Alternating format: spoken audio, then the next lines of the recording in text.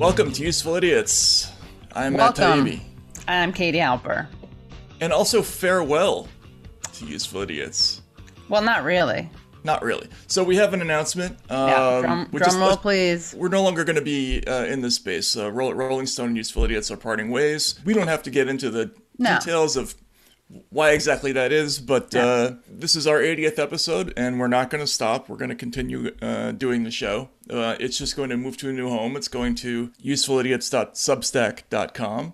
We'll be able to give you more information about that, but it looks like we're going to keep on the same schedule, so you can expect a show to drop every week. Yeah, Yes. exactly. Yeah, until the end of time. Until the end of time. If you feel lost, just go to usefulidiots.substack.com, and yeah, it's going to be the same great show at the same great time, just not sponsored by the same great outlet. That's right. Yeah. We said with a smile. So, And thanks to Rolling Stone for the ride. It's been good.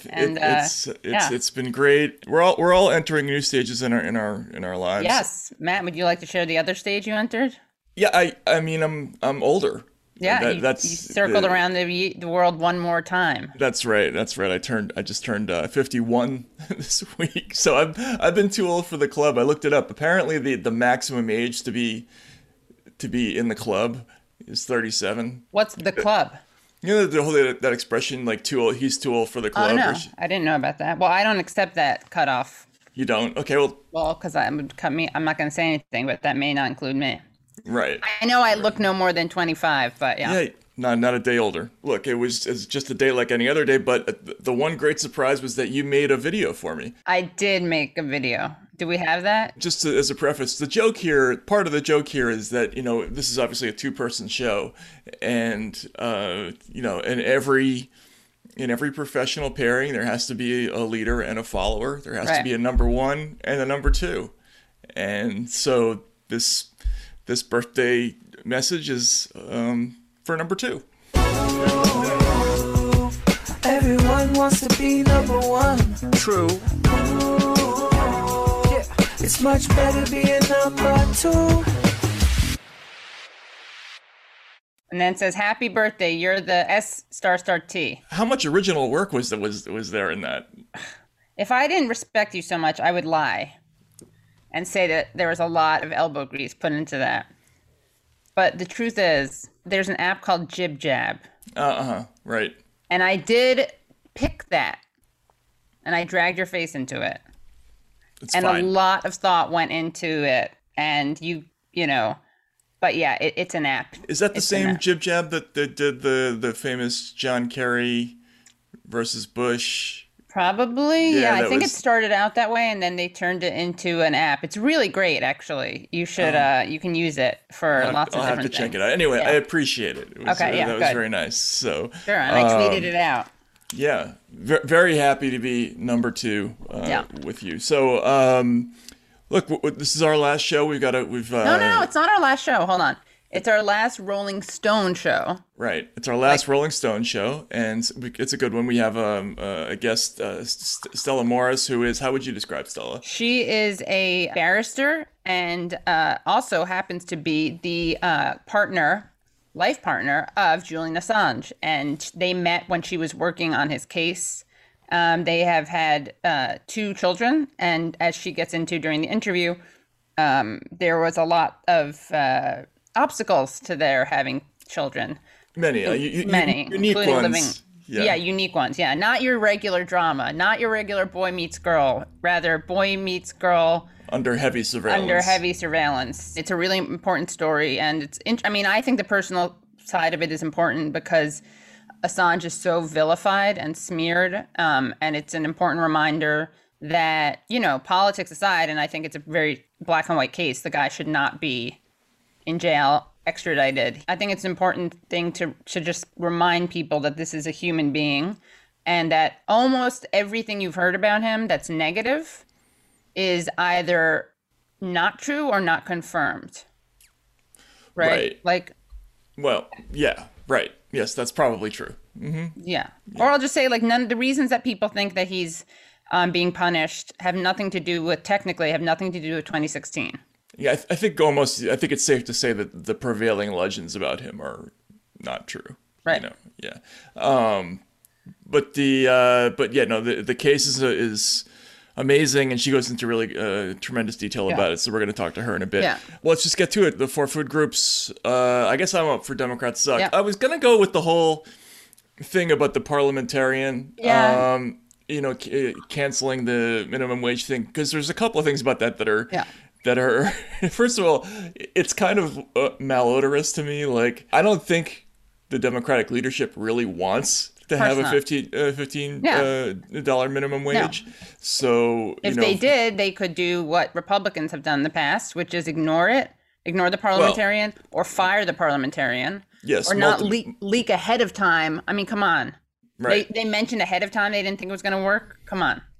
Yes, and the parliamentarians' ruling is a recommendation, not a law. It depends on how you want to look at it. But right. I just wonder if there are other shenanigans afoot. Like, wouldn't it be great if we could just vote for this thing, but then have it be killed by the parliamentarian like that? But we decided not to go with that. But just one thing before we move on from that, we want to give a shout out to and moment of silence for Tira Nandan. For Tira Nandan, yeah. And what we're gonna do is we're gonna have this is a moment of gloating silence. We're gonna gloat for 10 seconds. Yeah. And that's it. This is the last time we're not ever gonna mention it again. So let's start now.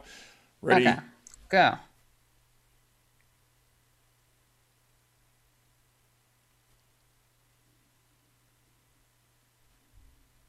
All right, so that was good. Great. That was 10 seconds of gloating. Let's start with Democrats Suck. We've got what I think is the ultimate example. Oh, that's so great. Let's take it away, yeah. Elvis, if we could see this. Go to the videotape. The MSNBC clip here. This is the former CIA director, John Brennan. Talking to former Bush spokeswoman, Nicole Wallace. And, of course, both of these people definitionally are parts of our major fixtures on MSNBC. Well, I must say, to Claire's point, I'm increasingly embarrassed to be a white male these days. And what I see of my other white males saying. But it just shows that with very few exceptions, like Mitt Romney, Liz Cheney, Adam Kinzinger, there are so few Republicans in Congress who value truth, honesty, and integrity. And so they'll continue to gaslight the country the way that Donald Trump did. And the fact that this has such security and safety implications for the American public and for the members of Congress, again, as Claire said, it is just a disgusting display of craven politics that really should have no place in the United States in 2021. There's 3 funny things in there. The least funny being that he used the word gaslight. Gaslighting. I mean, that's amazing, yeah. The other one is that this is a guy who perjured himself to Congress, talking about there being an insufficient number of people dedicated to truth and honesty. And then, well, he would know because he's not part of that group. I guess so. Yeah. Right. Yeah. And then the idea that somebody who oversaw a drone assassination program, torture, rendition, secret prison network, and mass surveillance, that what he's embarrassed by is being a white male. He's not that embarrassed, apparently, to back all sorts of things, as you pointed out, Matt. And I didn't hear him, complaining about, something we haven't spoken about, no one's spoken about at all, and it's really disgusting, is the whole Syria bombing thing. Oh, yeah. It just happened. Yeah. It just happened. And, I thought there was a return to normal, which meant, I thought there was diplomacy. I thought we were celebrating normal stuff. Anyway, no, this is part of the whole formula of Clintonian politics. It's like getting your car registration. You have to bomb somebody once a year. It doesn't have to be a big thing. Right. It doesn't have to be, you don't have to make it. Yeah, you keep it. It's like he has decorum when he does it, Biden. Yeah. So I guess I brought that up. That was kind of unconnected, but I think when I saw that, I was like, I'm just reminded he, as a CIA guy, has overseen so much violence. Also, the whole tradition of the CIA is it's a whole bunch of white dudes who were in the Skull Society. Yeah, that's what he should be embarrassed by. He should be embarrassed that he was in the CIA and Skull and Bones. And I don't know if he personally was in Skull and Bones. Well, he's Skull and Bones adjacent. Yeah. Whatever. So, yeah. Anyway, I mean, be embarrassed about being in the CIA. Then you can check your white male privilege. But why don't you start with the more structural problems with your biography, John? And I don't know whether he technically qualifies as a Democrat. I mean, he did vote for Gus Hall, the communist, once. What? In 1976. But wait, why and how? It's a long story. You have to read his book is quite odd on that subject. But now he's like a bona fide member of the hashtag resistance. So I think he qualifies. Oh yeah, definitely. Yeah. What do we have for Republicans? Okay, so Republicans suck. We have a kind of refreshing. This is almost like Republicans are awesome or Republicans rock. How many times has this happened to us? I know, it happens all the time. So this is reading on NBC News. In Supreme Court, GOP attorney defends voting restrictions by saying they help Republicans win. So if you scroll down, I'll just read. This is pretty amazing. An attorney for Arizona's Republican Party offered a blunt reason for his presence defending the state's voting restrictions before the Supreme Court on Tuesday. The measures disadvantage Democrats. So the Supreme Court is hearing arguments over Arizona voting restrictions in a pair of consolidated cases challenging a state law banning ballot collection and a policy that tosses ballots cast in the wrong precinct. Democrats have sued, saying the rules discriminate against minorities and violate Section 2 of the Voting Rights Act. The case could have big implications outside of Arizona if the justices create a test for how to evaluate such voting rights cases under the voting rights legislation. And here's the really interesting part. So Justice Amy Coney Barrett, or what do we call her? Amy Harry Conehead. Harry Conehead said, what's the interest of the Arizona RNC in keeping, say, the out-of-precinct ballot disqualification rules on the books? And Michael Carvin, the lawyer defending the state's restrictions, said, because it puts us at a competitive disadvantage relative to Democrats. Politics is a zero-sum game, and every vote they get through unlawful interpretation of Section 2 hurts us. It's the difference between winning an election 50-49 and losing an election 51-50. So, I don't know. I guess it's like refreshing. Yeah, they usually pretend that there are reasons other than electoral victory. Or that you win cases based on legal reasoning. Right. Like I actually, this is an interesting new kind of legal theory, like, honesty. Right. Yeah, it's true. Yeah. Yeah. Your Honor, I'm gonna my argument is going to be one of that has no legal basis, but I'm just going to be straight with you here. We want this because it helps us. It helps us win. Yeah. Yeah. And of course, the interesting thing about this is, like, for things like this, it doesn't matter if the intention is racist or discriminating, I guess. It's whether the outcome is. So I wonder what he would say to that. I don't know how you talk your way out of it. Is it just like there should be precedent. Electoral victory trumps voting rights. I'm sure they're going to argue that the votes are illegitimate themselves. I mean, there has to be, they must be arguing that there's no way. It'd be kind of cool if they didn't, though. What if they were like, no, they're legal, we just got to get rid of them? Well, not even that they're legal, but that they're actual people who would be legally allowed to vote, right? Yeah. But if that were not the case, that would be really, really that would be ballsy. Yeah. Either way, it's pretty good. Yeah. And And of course, the real Republican suck is like Texas opening everything up again and removing a mask mandate, or not mandate, whatever their mask thing is. So people are going to die. I'm not vindictive against Texans, just like against their politicians who voted for this. And they should all be put in a room with a rotting COVID corpse and injected with COVID. That's my screenplay, not something I'm advocating. You don't have anything against Texans, but you just want that to happen. Not civilians, not the people who are just living the circumstances that they've been dealt by having these people in power. I'm just saying I would like Ted Cruz to be in a coffin. This is my, but not, I'm not saying because he's dead. He should be alive when he's put in the coffin. And we can check on him and make sure he's still alive. And then we just put a COVID corpse in there with him. And, because he has a lot of grit. And then when he actually does die, you can... I'll be so sad. Well, okay, I was gonna go somewhere else with that. But, I see. Coming. Yeah.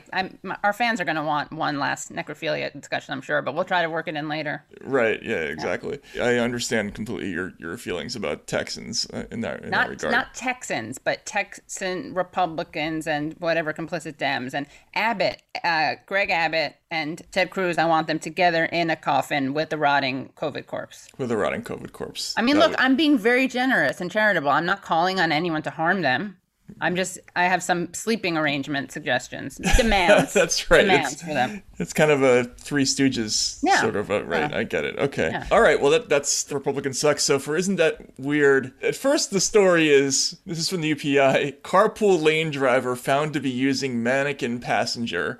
First of all, for those just listening, it's a pretty good looking mannequin. It's got realistic eyes, glasses. It's got a Cleveland Indians cap, and a COVID mask on. The face is old and then has kind of like hipster glasses and like a hipster Little hair. Yeah. Yeah. Look, one of the advantages of COVID is that the face mask makes it a lot easier to have a dummy in your passenger seat. Yeah, and when you're doing in the HOV lane. And if you scroll down, there's a quote from the California Highway Patrol.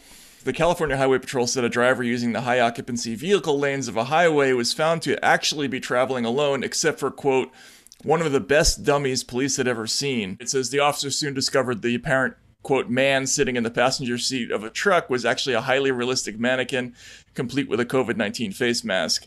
And then again, there's a quote from the CHP talking about how impressed they were with this dummy. And so I wondered how frequently this happened. So I started looking up to see if there were similar stories about people being arrested with dummies. And then I found a story, a local news story from our area in New York, that is like a masterpiece of local news reporting. See if you can count the local news writing cliches in this piece at the beginning. When the person riding shotgun isn't actually a person, well, life in the fast lane can take its toll. Even cops don't take the imposters too seriously. What is that? As they bust drivers for adding fake passengers to sneak into high occupancy lanes that require more than one. And now we have a new favorite fake whose identity will soon be revealed. I'm not the first dummy to sit in this seat. Oh my God. Let's count down our favorite dummy, number 10. All right, then they go on from there. So this inflatable. So this is amazing. Wait, so this is like they have like the evidence of the worst dummies. We gotta watch this. It's not that long, is it? Okay, it goes on for a while, but yeah. Well, let's watch Can we see a couple? Sure, yeah. The first one's clearly a sex doll, and she doesn't bring that up. See, I didn't even know that. I don't think she knows that. She's not much to look at. See? This inflatable could be the cousin of an airbag. She doesn't know. Number 9. At least Tilly, a styrofoam head from a beauty supply store, looked angelic with hangers for shoulders and stuffing for legs. Number 8. Just ahead. Not just a head, just a head. Propped up on a jacket. Number 7. This one's good. I like this one. The cousin of Dora the Explorer. A trooper pulled the car over when he observed the passenger with huge, unblinking eyes. That's cute. Number this 6, is good. I can't believe you don't want to watch with her teddy belted in. And I turn and I see a motorcycle cop and I just have this huge smile on my face. Till she got a $260 ticket. Number 5, a driver who works with plexiglass for a living built this plexiglass cutout. Number 4, she's a babe. Just don't ask her to step out of the car, ma'am. One driver chose the bare bones approach. Oh, God. Here we go. Number 3, see the bare bones approach? I know, that's good. I can't believe you almost denied us and our viewers of this. But why bother to fake a passenger? You can just dress up the seat with a cap and t-shirt. Like so bad it's good. Which brings us to the new number 1 dummy. James Campbell was pulled over on the Long Island Expressway sitting next to this, Wood in a hoodie. The deputy asked, "Passenger, can I see some ID?" And I said, "Officer, I don't think so." Campbell says the dummy's sister is down in his basement dressed in a tutu. He showed no remorse right after being ticketed. I've been using it for months. I came home on the HOV lane. He plans to use it again with a different outfit. Knock on wood. Oh, excellent. All right. New York. Didn't that kind of freaked me out, that guy who has a sister character to the wooden body in a hoodie? I'm sure there's all kinds of scenarios playing out in that basement. I don't think she knew it was a sex toy at the beginning, because I didn't know it was. What do you call it? A sex what? A sex... It's an inflatable sex toy. Sex doll, right? It's yeah. Sex doll. I didn't know that. There's no way she knew that, because if she had, it wouldn't have been number 10. Probably you know what I'm saying? not. It would have been like number 1, or I bet you they wouldn't have even shown it if they knew that. I mean, what does she think that mouth hole is for? Is it? Well, I think more interesting is that it's the top of the head. Isn't the top of the head cut off? I'm not sure what that's for, but maybe she thinks the mouth hole could just be a realism. Like they were just going for realism. That's fine. There's no realistic artistic justification for having the top of the head cut off. So that's what I don't hate her for the other thing. Right.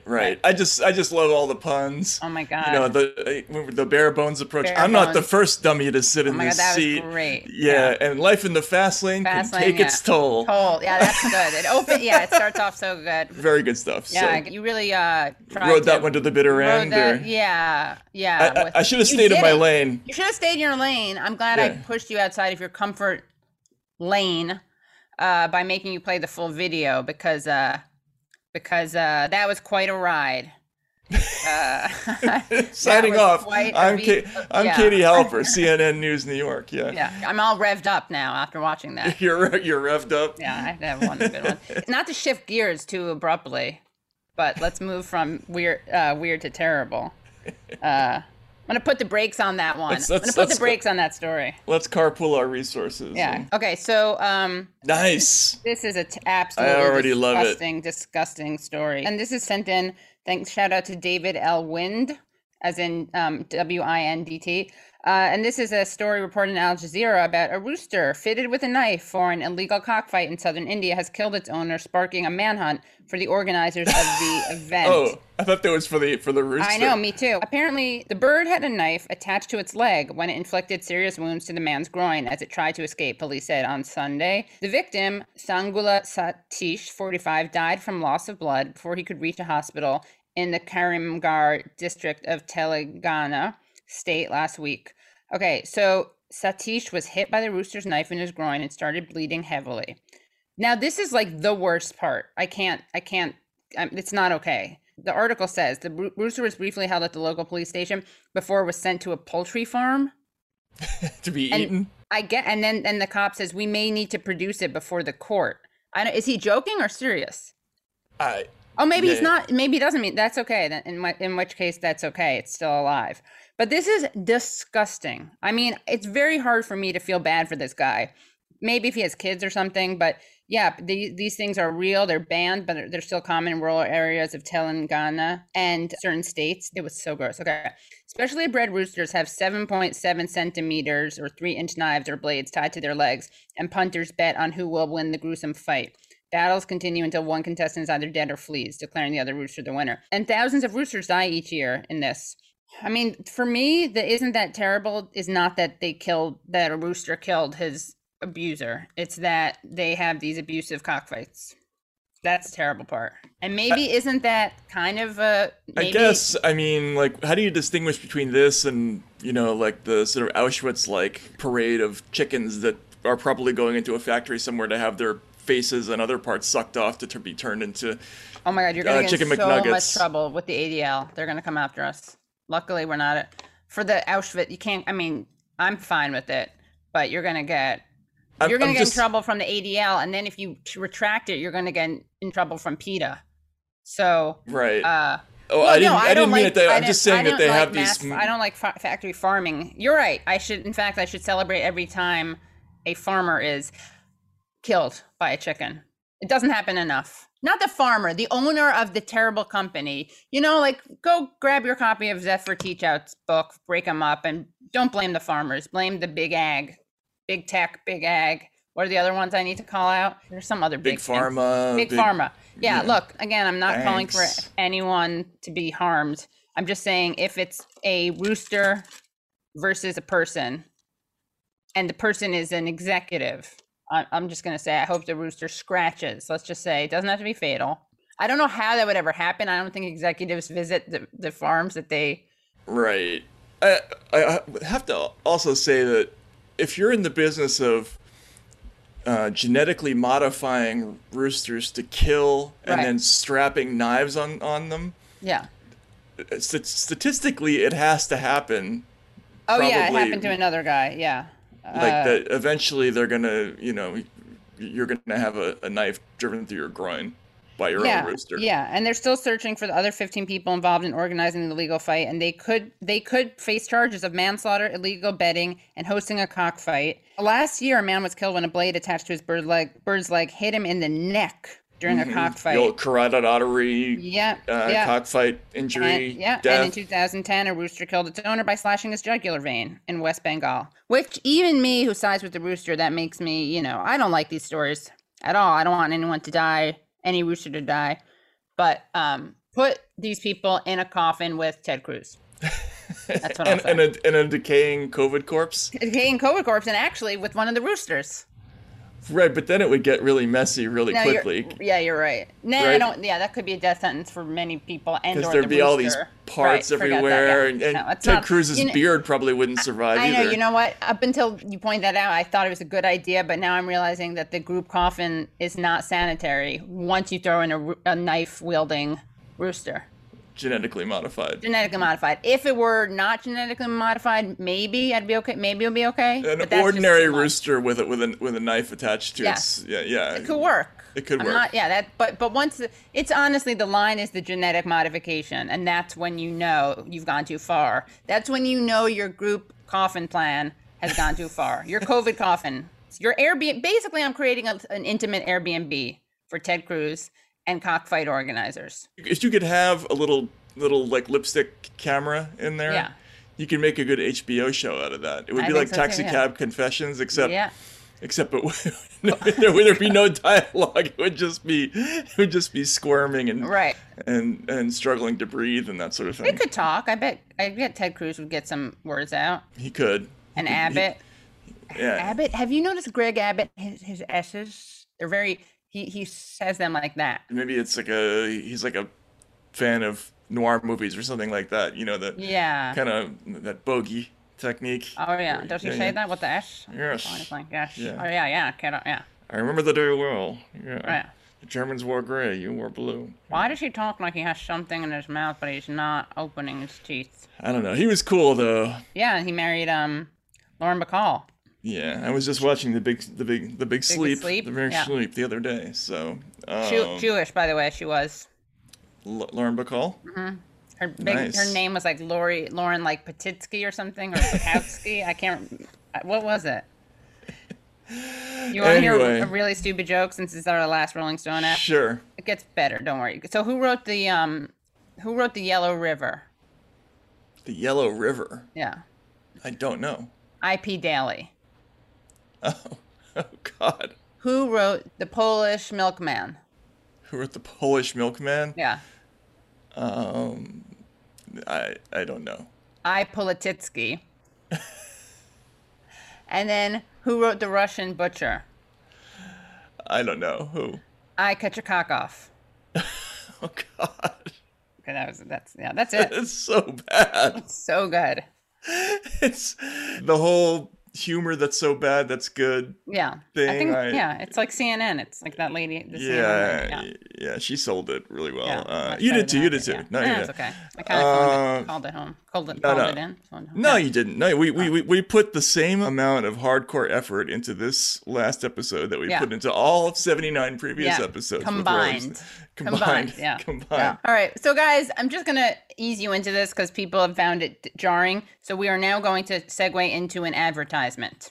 Yeah, put yourself in a different mental space and get ready for an advertisement. Because we're going to talk about a podcast called True Underdog.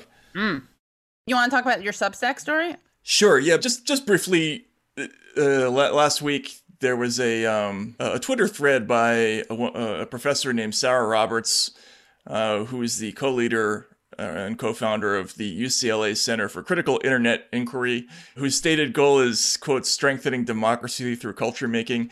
And she went in this tirade about Substack, which is obviously where I work, you work, and the thread is kind of amazing, and it's the reason I think it's worth talking about is because this is like becoming a thing now. There have been a number of features in places like the New Yorker, and the New York Times wrote about Substack, and there's this increasing message that Substack is like, it's not just annoying, but it's dangerous. And so she wrote a series of tweets. The first one says, Substack is a dangerous direct threat to traditional news media, but more importantly, it's a threat to journalism. And here's her argument.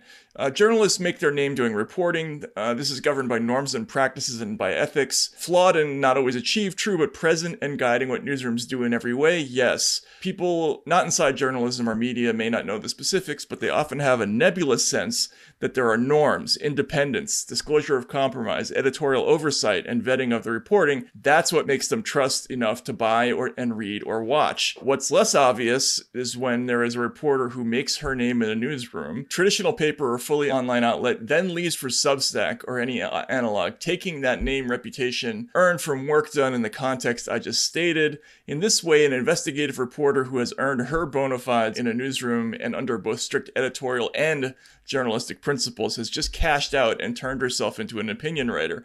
She likes it because she's finally got her independence from an editor. Please do not write or pay for Substack. I have to say it. I believe it's dangerous. Take heed. You read it here first. She actually went on to say quite a lot of other things, but the essence of this argument is that basically it's like a stolen valor thing. And she's clearly referring, I think, primarily to Glenn Greenwald and myself, because not many of the Substack contributors kind of fit the description of investigative reporters who moved to the Substack. The implication is that we got our reputations by, forged in the furnace of mainstream media oversight, and then we just absconded with all that trust and credibility and went to Substack to cash in. There's a couple of things that are offensive about this, but the subtext of this is that there's this whole reaction now to any implication that if you're not being supervised by a credentialed company or by an editor, it's not real journalism. This is actually a theme that we're going to talk about with our guest too, Stella Moris, which is, the reason people are going to places like Substack is because the standards that she's talking about, all those norms, those hallowed norms, have really not done so well in the last 20 years. I mean, there have been so many fiascos in traditional news media, starting with the WMD episode and, going forward, that people don't really have the same faith in traditional news media that they used to. And I think additionally now there's another set of things that people are worried about that have to do with whether or not outlets are politicized. They're taking an editorial line. There's a lot of sort of homogenous content at the bigger papers, right? So everybody's kind of saying the same thing, and that can be on the left or the right. I worry about this because it's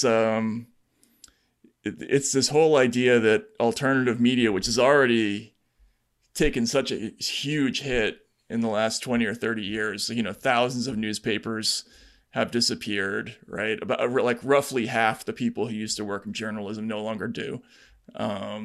We lost about $35 billion worth of revenue. There are, something like 1,500 communities in the country that don't have a local newspaper anymore. So all the content is being driven to these big, centralized, largely national news organizations. And it's consolidating more and more. And those news organizations are becoming more like each other all the time. Right. These days, it's hard to distinguish between Slate and Salon and Atlantic. Right. Not only are they swallowing up all these sort of smaller outlets, but they're becoming more like each other. So there's less and less. And so Substack is like a relatively small thing.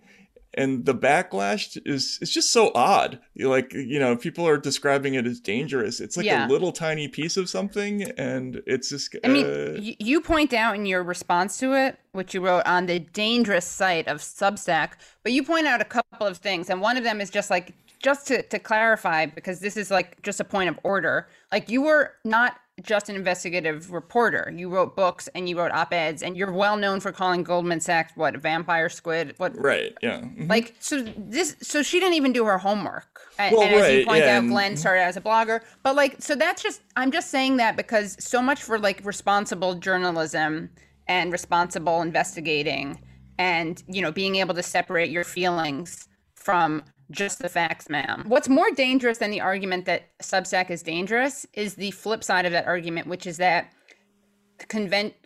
corporate media is not dangerous. Like, that's just as dangerous to me, not to get too meta, but it really is. It's like, you don't have to worry, even though she says journalists make their name doing reporting. This is governed by norms and practices and ethics. And by ethics, flawed and not always achieved, true, but present and guiding what newsrooms do in every way, yes. No, that's not true. And that's why it's much more dangerous, because you read about WMDs or you read about Russiagate, and you don't bring to that critical eye that knows that this is like subjective opinion based. And that's so much more dangerous. Absolutely. And the point she's trying to make about trust, she's got it exactly backwards, because yes, there are procedures that once existed that people felt like they could rely upon to make sure that certain things didn't happen. But the business has kind of thrown a lot of those procedures overboard. Right. I mean, if she worked in it, she'd know that once they started losing money in the 80s and 90s, the fact checkers were the first to go, right? And that's how things like Jason Blair happened. Like, you know, they still do it in places, but nowhere near with the rigor that they used to. And then the politics have become so much more intense. Like, you know, that's the reason the New York Times sat on important stories, you know, because they didn't want to lose their intelligence sources. Right. So what happens over time is that audiences aren't stupid. They say that things don't turn out, that stories turn out not to be true, like the WMD story, like a lot of the Russiagate stuff, and then they learn about things that stories that were sat on by big organizations. Right. And that's how they lose the trust. And otherwise, there just wouldn't be an audience for people. For things like this, right? Yeah, exactly. Like it wouldn't be as big. Let's put it that way. Yeah, sure. Also, I just reviewing some of her tweets. So she says, starting an outlet in which they are both reporter and editor without oversight, and in a subscription model that puts their material under the cloak of darkness. It is the allure of skirting these norms for quicker, dirtier reports, as well as the big money that draws them. Not only are they earning off the subscription model, many high-profile writers are paid directly by Substack to be exclusive.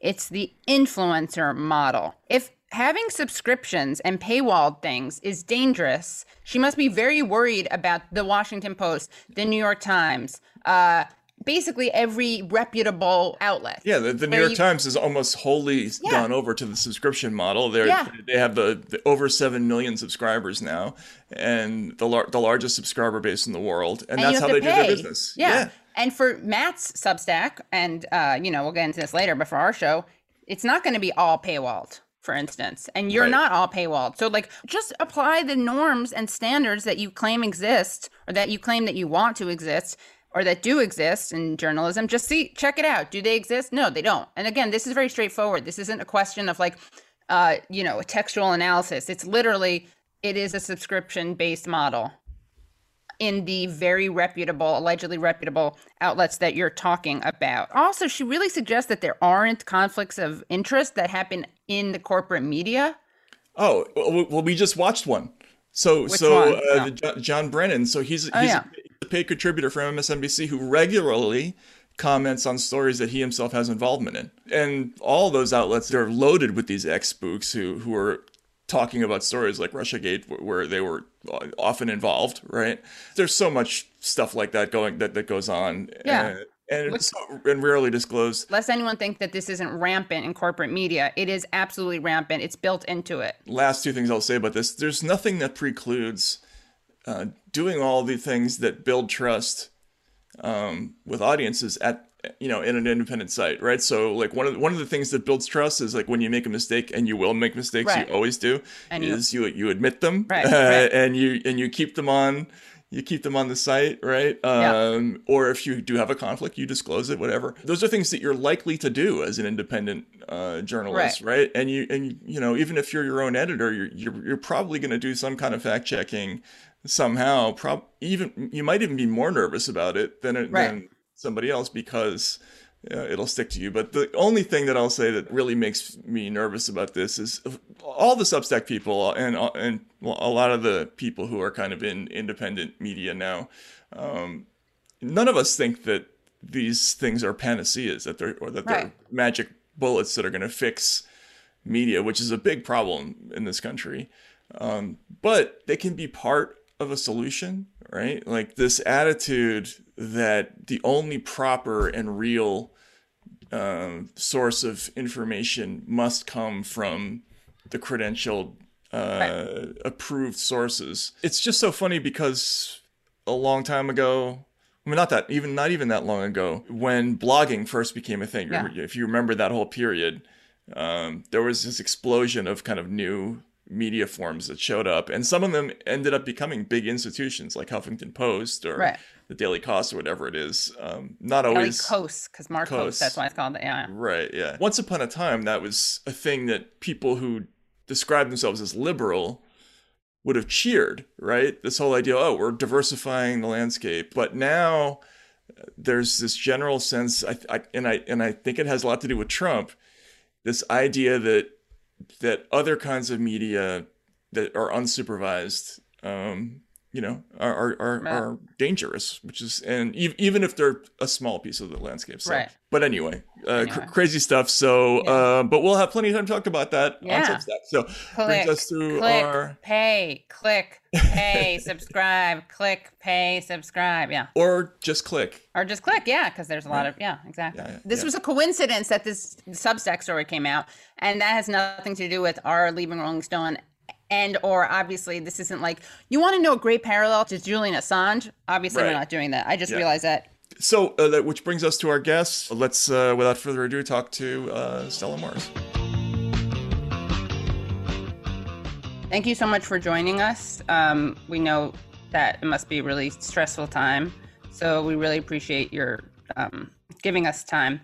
And I guess wanted to start out just talking about what the latest in the case is and what you think people should know about and can do about Julian's status, freedom, lack thereof. Yes. So Julian actually won, against all expectations, won his extradition case at the lowest level on the 4th of January. He only won because he has a history of clinical depression and because the judge considered that there was enough medical evidence of the psychiatrists that had been assessing him and so on to conclude that extraditing him would be tantamount to applying the death penalty.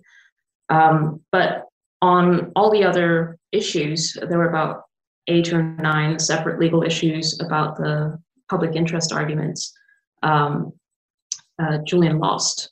And what that leaves you with is that any other publisher, any other journalist that had faced the same or similar accusations of news gathering and publishing, if they don't have a history of clinical depression and the doctors don't reach the same conclusion, they are going to be extradited. They face the 175-year potential sentence, the same scenario. But there's a real risk still that Julian might be extradited because the US has decided to appeal the decision. And so that's now going to appeal. And we don't have a decision yet by the higher court, the High Court it's called in the UK, as to whether it will hear the appeal. So it's now in that process, the US has lodged its arguments and the defense is lodging its counter arguments as to why the appeal should be heard or not heard.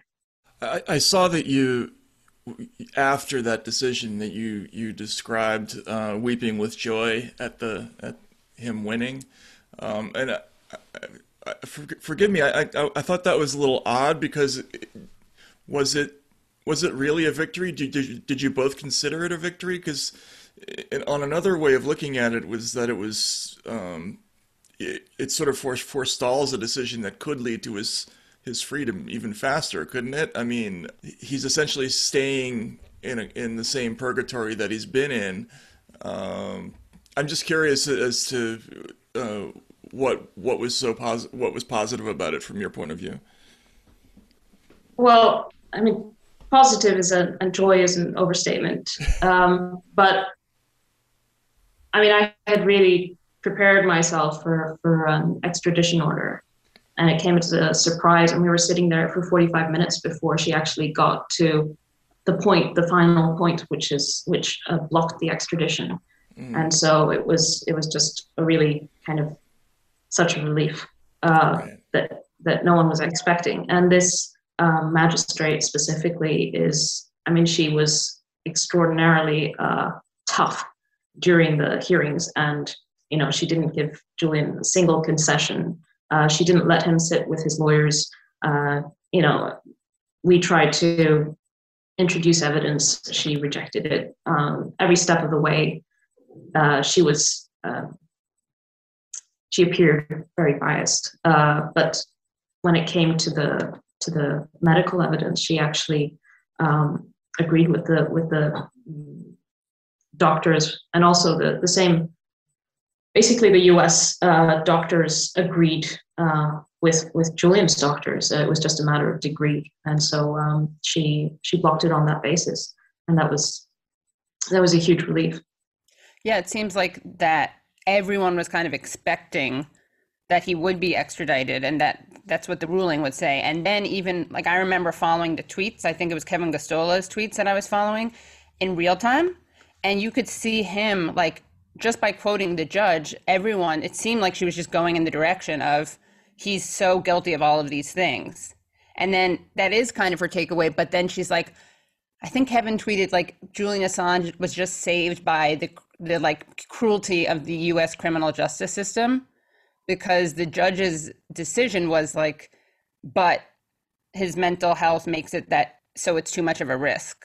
So it was totally, it wasn't exonerating. I mean, and it was, I thought, like, such a problematic and terrible decision, except for that one part that I guess gave some light at the end of the tunnel, potential light. Well, you see, the UK judges' hands are really tied when it comes to extradition. That has to do with how the extradition treaty was negotiated between the UK and the US right in the aftermath of 9/11. So it's really lopsided. And so the only thing the magistrate can do is say, these crimes in the US, if they had happened in the UK, would they be crimes here too? And she agreed with that. She said she couldn't look at any of the evidence, that we had brought in a bunch of arguments, and she said, that's for trial. The defense says all these things are untrue, but I can't judge that. That's for the US. And so really, she didn't really agree in any of the points as to his guilt or the correctness of the US arguments. Basically, the grand jury returns an indictment. They ship that over, the DOJ ships that over to the UK, and then the UK can't question that. We weren't able to cross-examine the US prosecutors on all their claims. And so what we did was we tried to bring evidence that countered their claims, but then the judge said, well, this is for trial. So really, it's just a box-ticking exercise. But I think what the judgment really reflects is a change of the political atmosphere. Julian's, he was taken to Belmarsh almost 2 years ago now. Belmarsh is the highest security prison in the UK. It's a nasty place, but it's nothing compared to the US prison system, where on any given day it's estimated about 80,000 people are in solitary confinement. And then when you add to that Julian being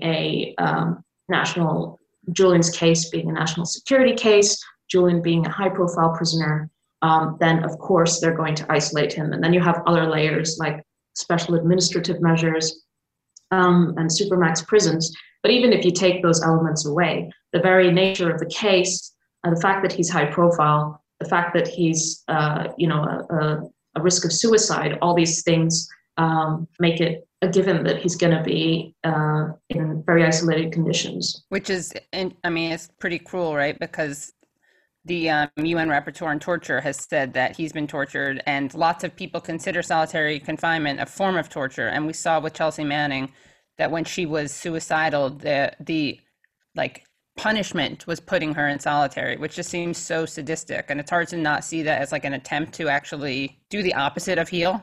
Right. So when they put you on suicide watch, they're basically checking you every, I don't know how many minutes, like every 15 minutes or something like that. With Chelsea Manning, she couldn't wear any clothes.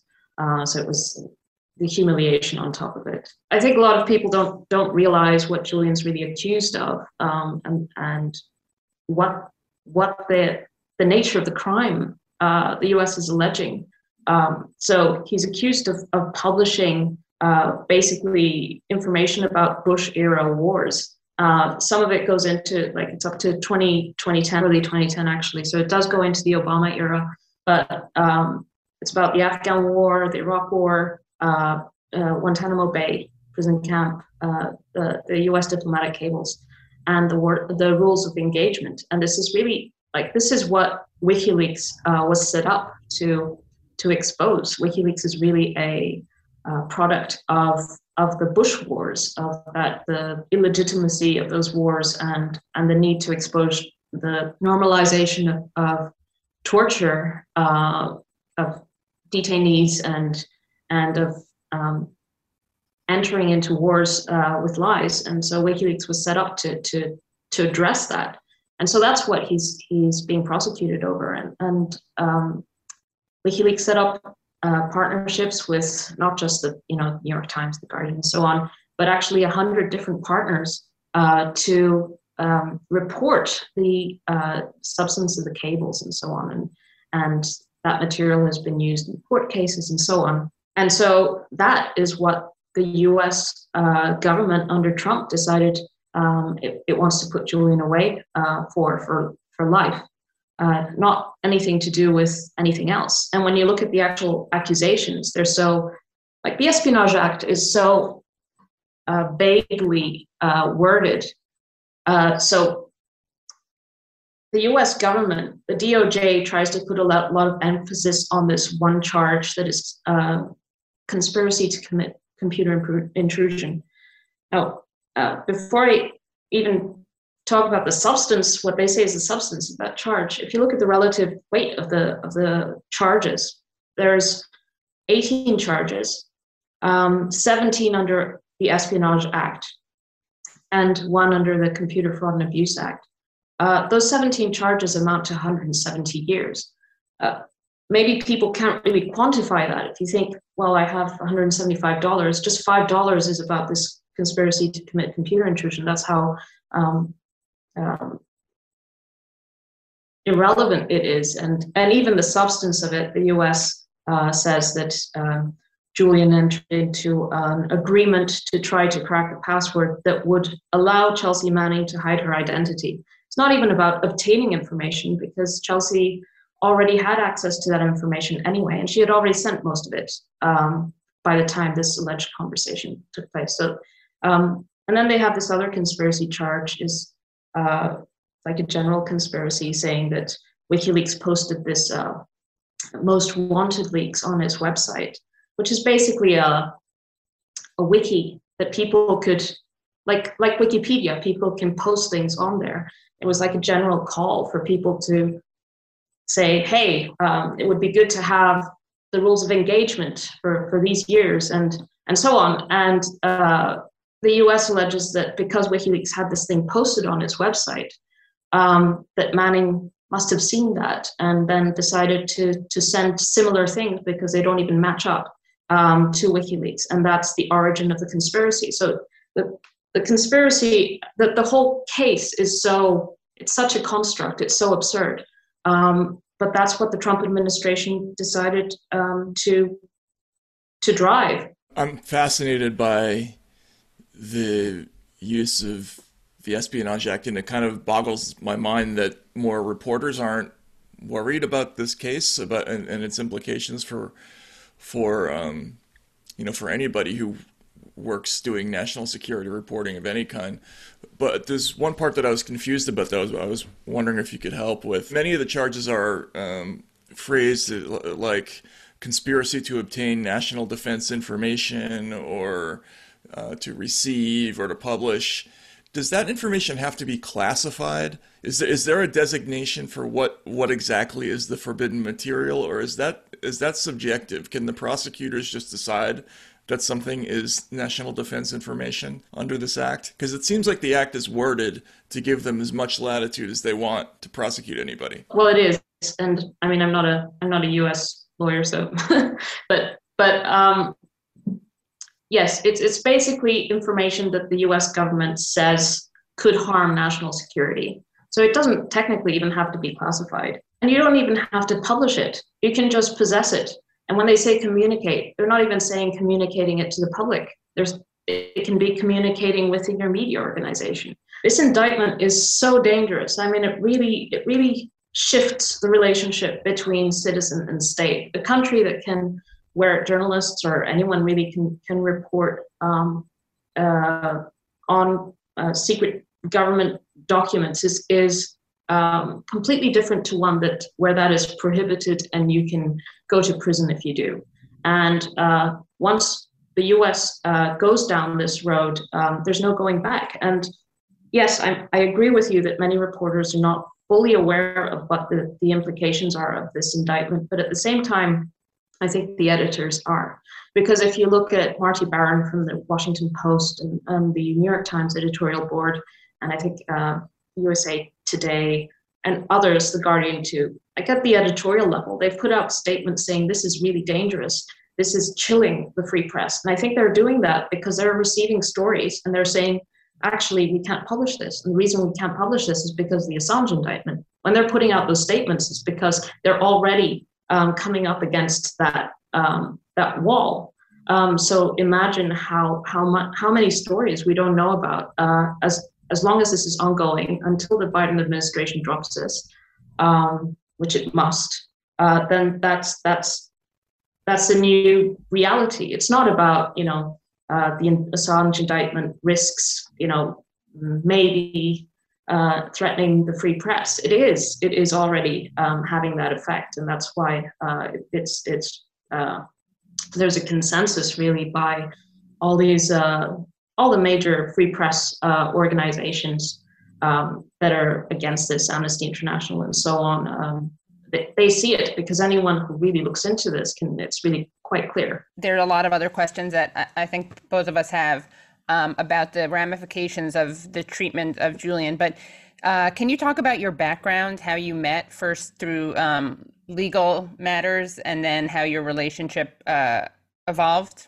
Yeah, sure. I met Julian in 2011 because Jennifer Robinson, who's one of the lawyers representing Julian in the UK, sent an email around to her network, and I received this email, and I found WikiLeaks and the whole WikiLeaks story fascinating. I had first come across WikiLeaks in 2008, I think, because I was writing about East Timor at the time, and they had published some interesting things about East Timor. And then I remember seeing Collateral Murder when it came out in April 2010, and finding this, really disturbing. And I cried when I saw that, and I still cry every time I see it. And I think for people who were, politically aware in 2010, and even, people my age who maybe marched in the Iraq marches to stop the war and so on, that video was so significant because it kind of confirmed, it was like we tried to stop the war, we couldn't stop the war, and then this was the evidence of how the US there were war crimes and there was impunity, and this is the evidence. And the US, like the countries, really need the legitimacy of their population to wage wars because we pay for it. And so once they lose that, it becomes really intractable for them. So this was like, yeah, we can actually expose what's going on, and that will have consequences. So I think it was a really kind of hopeful moment for many people who had opposed the Iraq war, that WikiLeaks was able to kind of get past the the inertia in the public debate around the Iraq War. And just so people know, it's a video that captures basically war crimes that committed by the U.S. military. It's video footage of it, and they kills members of the press, among other people, right? Yeah. So it's, I mean, anyone who hasn't seen that video has to go and see it. It's like, you know, Kristen Crapson, the editor of WikiLeaks, says that that video is to the Iraq War what the Vietnam, the girl, the girl that's burnt with napalm, the picture of the girl in Vietnam is to the Vietnam War. So it's such a powerful video because you're just kind of observing what the U.S. helicopter was seeing, and then you find out that these. I mean, you can see there was no provocation or anything. These were just civilians, and two of them happened to be Reuters journalists, and they're just massacred on the ground. And then there's a good Samaritan that goes to rescue them, and then he also gets gunned down, and his two children are severely wounded. So that video was really like, wow, I remember that very clearly. And I happened to watch that with a friend of mine who had been in the military, who had been I won't say for what country, but he had been a fighter jet pilot. And he said, well, actually, I've seen lots of these videos. This happens all the time. And I found that really shocking.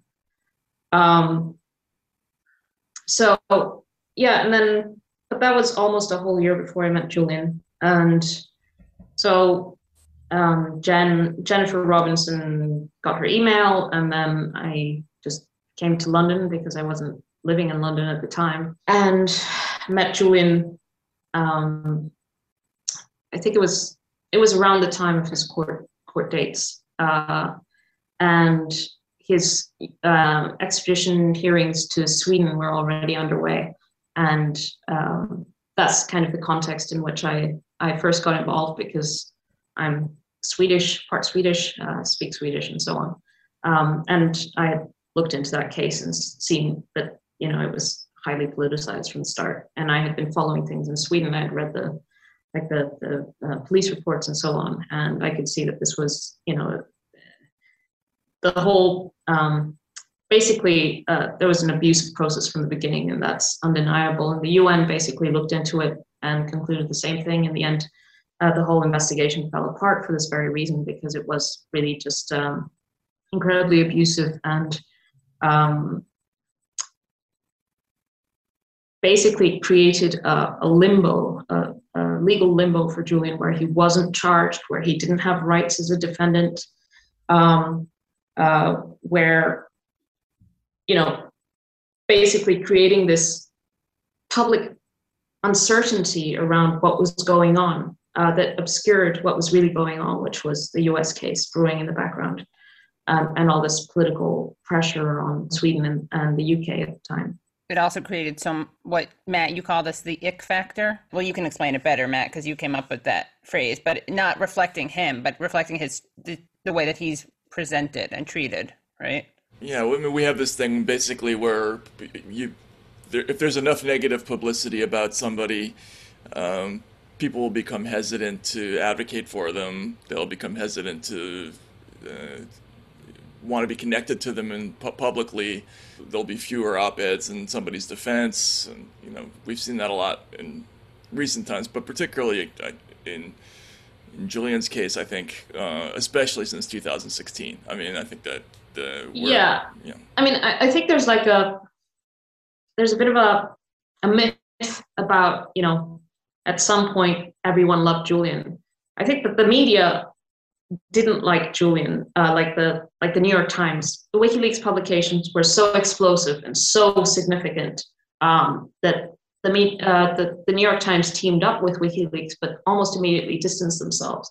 And that was because WikiLeaks really revolutionized journalism, and they realized that actually their days were numbered and they had to transform. So WikiLeaks, basically Julian pioneered the anonymous Dropbox, because he's a cryptographer, to begin with. So he was able to think about the problems of source protection in a different way to, non-cryptographic experts who might not quite have understood at the time how the internet was, tracking everyone, and it was impossible to anonymize people. And also pioneered this kind of collaboration that now, I think the ICIJ and others are also doing. They didn't want to collaborate, like the New York Times, the Guardian, they're all competitors. And so here came Julian, this Australian kind of outsider who had these new ideas and new implementations and got these explosive leaks. And I think there was a lot of jealousy there. And because he was elevated, there was a lot of interest around his person as well. But there has definitely been a smear campaign. And I think the hopeful thing is that the smear campaign is all based on lies, Once it's based on anything true, then you have to worry. But you just see what happened after 2016. There were so many stories that had to be retracted because they were just churning out complete fabrications. The most famous one is the Paul Manafort visiting the embassy on 3 different occasions, which was a complete fabrication. And the Guardian published it on its front page, even though they kind of had already, by the time, in its print edition, by the time the print went out, it was already clear that this was a highly suspect story. I think that the interesting thing about the Manafort story is that, yes, they put it out and they went all out, and everyone who was on Twitter, it was just exploding like, this is the smoking gun. The smoking gun. This changes everything, kind of thing. And then it, immediately just fell apart because it was a lie, and it couldn't be corroborated by anyone. And I think the Washington Post put out 2 articles about how this was an embarrassment. And the Guardian basically retracted it almost immediately. Like they said, they changed the headline to, Manafort visited 3 times, and then within an hour or 2, they said, some people say, kind of thing. So, they haven't taken it off their website, but they don't really think it's true. And I think even the author, Luke Harding, he's written, I don't know how many books about Russiagate, and even in his own book, he doesn't mention that story, which was supposedly to be this really explosive thing. But it's just one example of many, many stories that came out after 2016. And really, when you look at the Mueller report, which they decided to unredact the part about WikiLeaks, I think the day before the 2020 elections. Basically, they found no evidence. There was no evidence to say there was any collusion. That was the conclusion. But you don't hear that because these things are it's just positional. People don't really care about the truth sometimes. They want to project a position, and so that's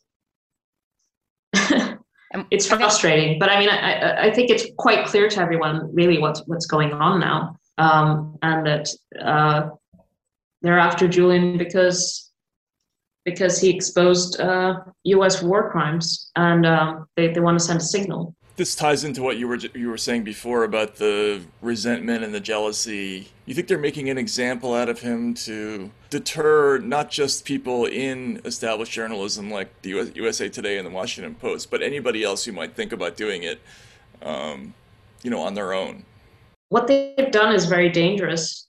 They've said that Julian, the DOJ says, well, he's not a journalist, which is irrelevant legally because the First Amendment doesn't just protect journalists, it protects everyone. That's the whole point of it. It restrains Congress from attempting to limit speech, right?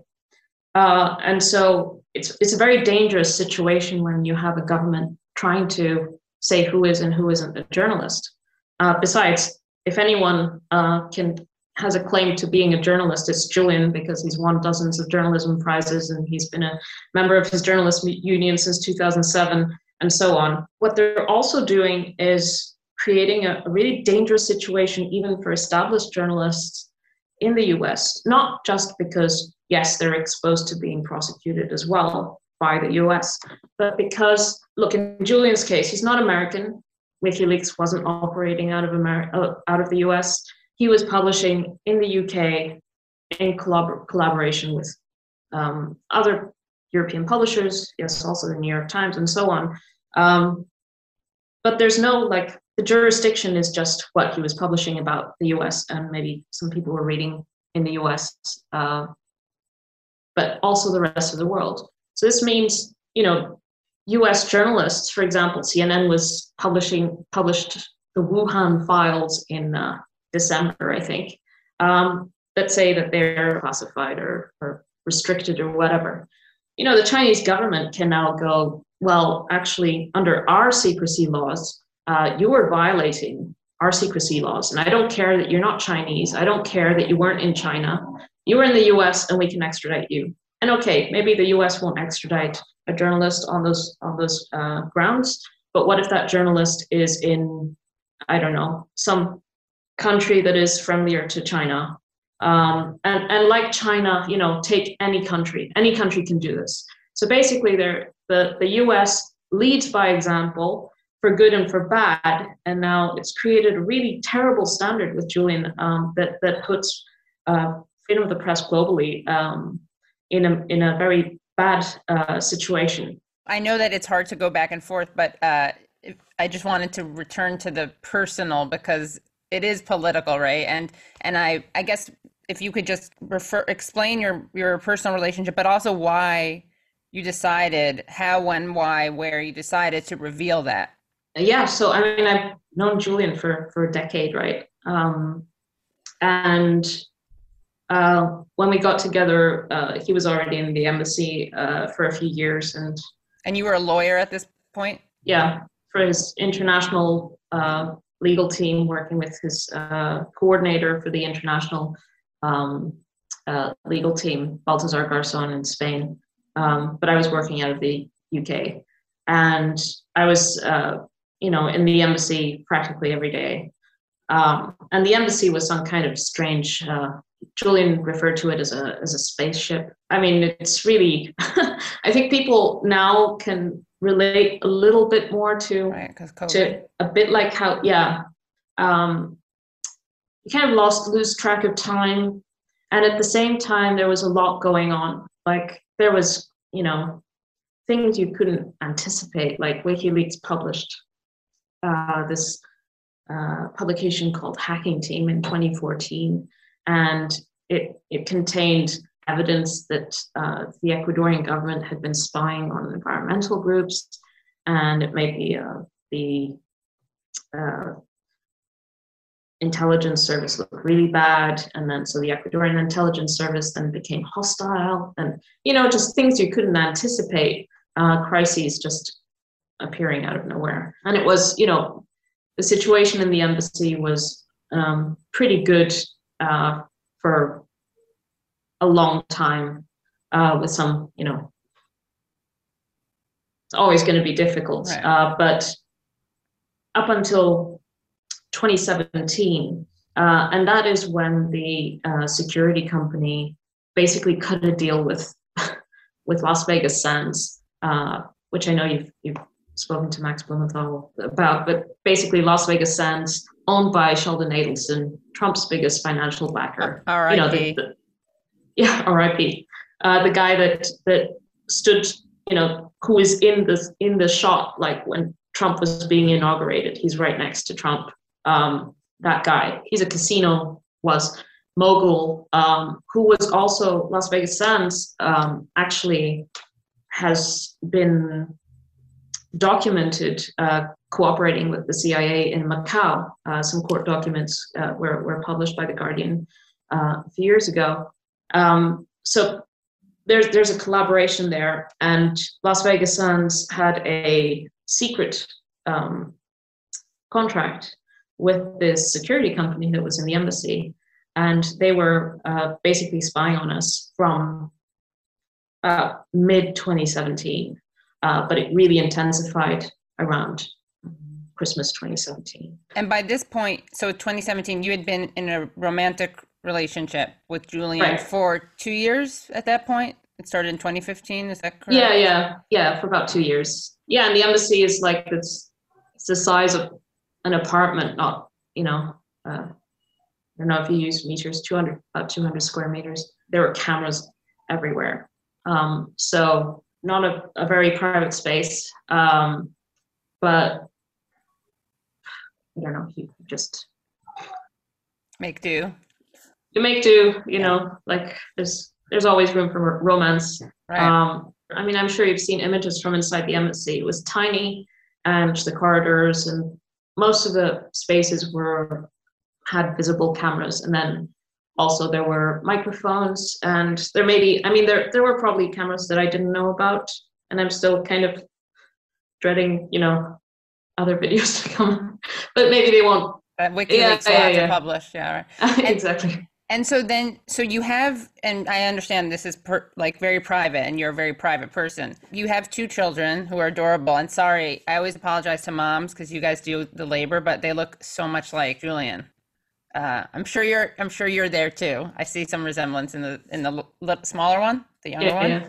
But it's like a spitting, the older one especially, it's like a spitting image. Yeah. I watched a video interview with you, and there was a kind of, it seems like a watershed moment for you where a Spanish guard came up to you and told you something, and that I think shifted the way you decided to act and what you decided to do. Could you recall that moment and what it was? Yeah. So basically, I mean, I only came out as, Julian's partner a year ago, and had to reveal that we had 2 children together and we were engaged and all these things. And I had managed to keep this from the wider public. And it's not anything I recommend, trying to hide 2 pregnancies. I basically wore lots of baggy clothes, and I'm quite short. So you also can't hide growing. Right. I did hide it from the embassy staff as well. I just avoided going there during office hours. The guards obviously suspected, everyone suspected, but I thought as long as they can't confirm I'm pregnant, then we'll just see how we manage and how far we get. So I had Gabriel, our oldest, in 2017, and basically there was no way around it. I had to bring Gabriel to the embassy because that's the only way he'd be able to see his father, and vice versa. And so I recruited a friend to bring the baby in as his own. And my friend went there as a Chinese teacher and brought his baby along, And we did this for a good, 6 months maybe. But then in December 2017, one of the UC Global guards approached me and took me aside and said, we've been instructed, we've been told to get that baby's DNA, and it would be better if the baby doesn't come in anymore because it's not safe. They're asking us to do very strange things. What kind of strange things? Basically, the DNA, they were instructed to steal a nappy, a diaper, I think you say. Yeah, a diaper. And if they couldn't get the diaper, then to get the dummy, the pacifier. Oh. To confirm the DNA, to confirm the paternity, which means they already had Julian's DNA. Oh, right. Yeah, that's it. Right. Can't you not tell from stool samples? Right. I mean, anyway, that's not a thing. Yeah. No, I think they weren't at that level. Yeah. At that Intelligence. Yeah. Yeah. But then we also found out that they had afterwards, one of the UC Global workers, or a couple, then went to the press, to El País, and explained more of what they had been doing there. They had been recording the meetings Julian was having with his lawyers. There were plots to kidnap Julian out of the embassy. There was even a plot to poison Julian. They were going to poison his food and put it in the fridge, but they relented because they thought the fridge had a camera in it. Basically, that environment inside the embassy was really, really dangerous, and we could really feel it. I mean, imagine being in a closed space with people who are literally plotting to kill you, plotting to steal your baby's, DNA, and you could just feel it that this was a really dangerous environment, and that you were basically at the mercy of some really bad people, and you didn't know the exact shape of it, but there was just this atmosphere of threat. And thankfully, people have come forward to bring the specifics. And then we've known the connection to Adelson, because we didn't know that. We just felt like this was a dangerous environment. And Adelson, was very close to Trump. I know we've kept you on for a long time. I only have sort of one last compound question for you. The first one is just, how is his health right now? How is he feeling? And the second is, going forward, what's your primary hope for the best case scenario? Is it political pressure on the Biden administration that they will eventually drop the case? Is it winning in court in the United States or winning in England? I'm just curious what you're hoping for, what the best resolution that you can imagine would be. He's been in Belmarsh prison for almost 2 years. It will be 2 years in April. It's really tough because he's a person that needs a lot of stimulation, intellectual stimulation. He's surrounded by, occasional interesting criminals, but criminals nonetheless, and also many of them very dangerous criminals and some psychotic murderers, literally. So he was denied bail, but I'm hoping that a UK court will allow bail. But really, the best case scenario is the UK High Court says, we don't want to listen, we don't want to hear this appeal, this is over. And that could happen. It could happen by April, really. The more likely scenario is that that the appeal will be allowed, because generally they do allow appeals. And hopefully it will uphold the decision in the lower court, and that will be it. But that won't make the indictment go away. And so what needs to happen is for the Biden administration to see some sense and stop this, drop the charges.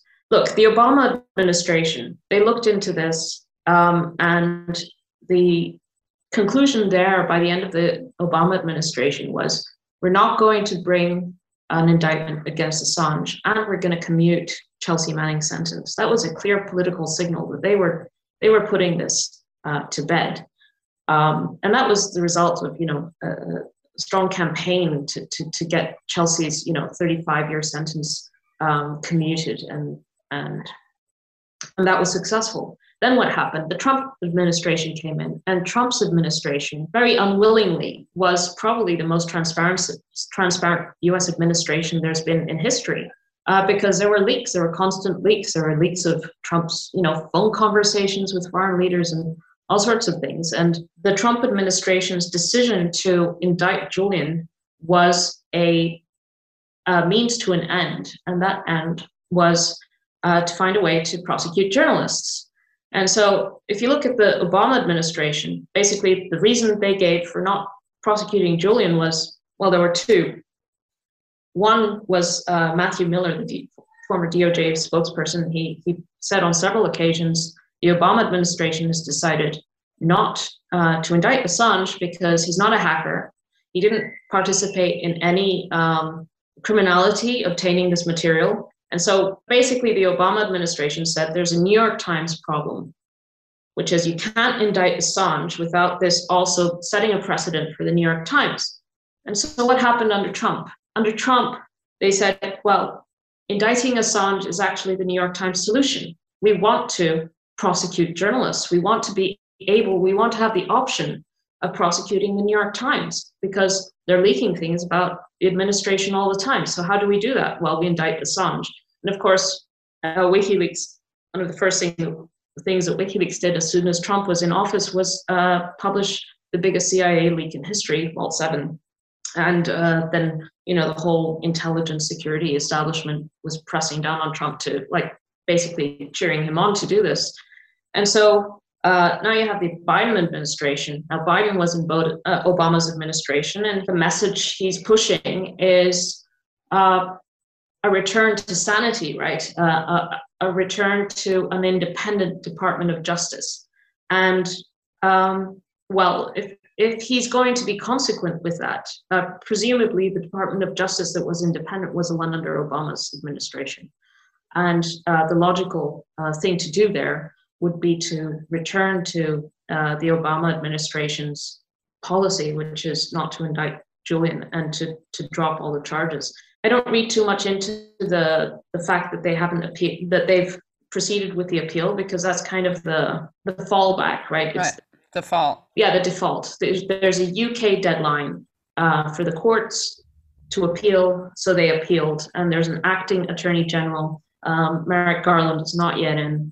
This is an important, very high-profile case. This is basically for the attorney general to decide, and so it's really important, I think, now for people to continue to write articles, campaign for the Biden administration to drop the charges, because it will be up to Merrick Garland, and also the other top posts of the DOJ are also still to be filled, right. And so there's still a lot of time for a policy decision to be made, looking at the dangers of this case, and so it's important for the people to continue to write and campaign and argue and expose why this indictment is so dangerous. And I will say this as well, it's quite interesting. I've just been looking into this a little bit, but how Trump's administration was really overrepresented by people who were associated with this place called the Catholic Information Center in DC, Barr, Dwyer, the White House counsel, and others.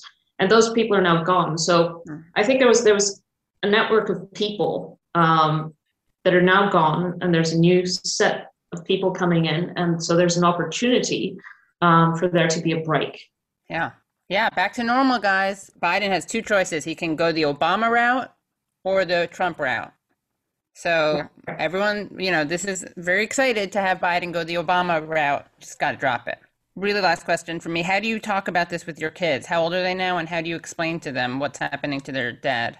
They're 2 and 3, so they're still very young. And so the older one is turning 4 soon, and so I have to explain a little more. But so far, they speak to their dad over the phone, and they haven't seen him since October.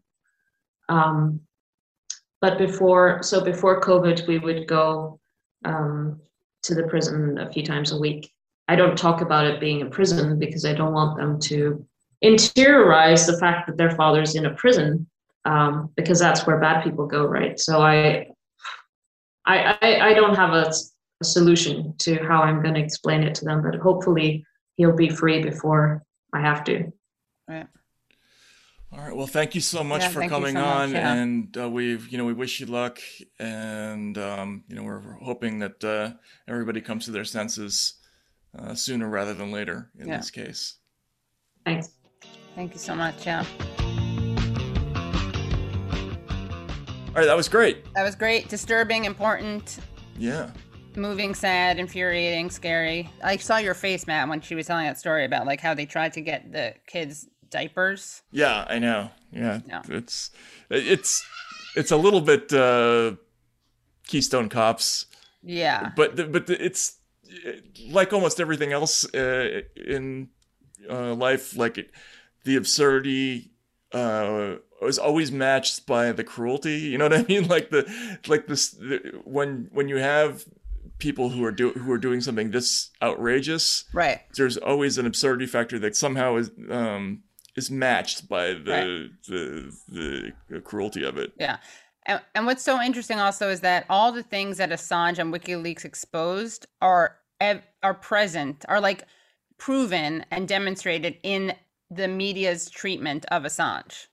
Absolutely. The failure of all of these mainstream news organizations to kind of stand up in this situation, it's basically a total capitulation and an admission that they've abandoned their adversarial mission completely. Yeah. Also, something we didn't mention, I forgot to mention, is that, there were journalists who know, and we talked about this with Stefania Morizzi, journalists who knew that they were spied on have not done anything about it, who know that they were spied on, had their cell phones, their battery taken out, whatever. Like, there's a real problem. And again, lest you need more evidence of the corporate media not doing its job and not protecting democracy, free press. I mean, these are everyone, no matter what you think politically, the fact that there is not like outrage, the fact that people are not up in arms at the New York Times, the Guardian, Washington Post, the fact that this isn't front page news is just such a sign of the absolute it's a sign of their complete rollover. Yeah. Because they just don't picture themselves. If you go back to the Pentagon Papers days, where the New York Times, it was really interested in flexing its own institutional muscle, right? Like let's see exactly how far we can push this, and we're not afraid, and all of that, and that has completely been reversed in this modern age. And it has nothing to do with what you might feel about Julian Assange personally. This is just the whole issue of, they're gonna pass a law that's gonna make it basically illegal to do national security reporting. Yeah. And okay, and they just say okay, which is crazy. So on the plus side, the former CIA directors will be checking their white male privilege. So there's that. That's good. Yeah, I guess it's probably a net plus in the end. Yeah. So, but seriously, get over I don't care what you think about Julian Assange's personality. It has nothing to do with it. And everyone who cares about free press, everyone who hates Donald Trump for his attacks on media should be up in arms about this.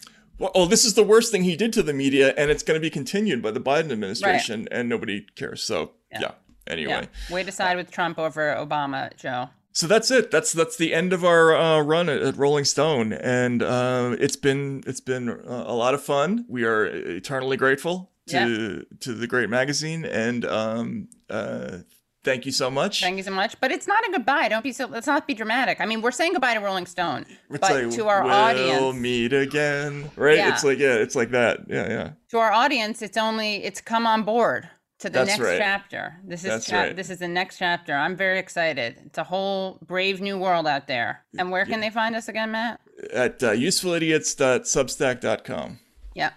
So thank you very much. Thank you to Dan, Reed, Elvis, Sheermag, and all the rest, and we'll see you again.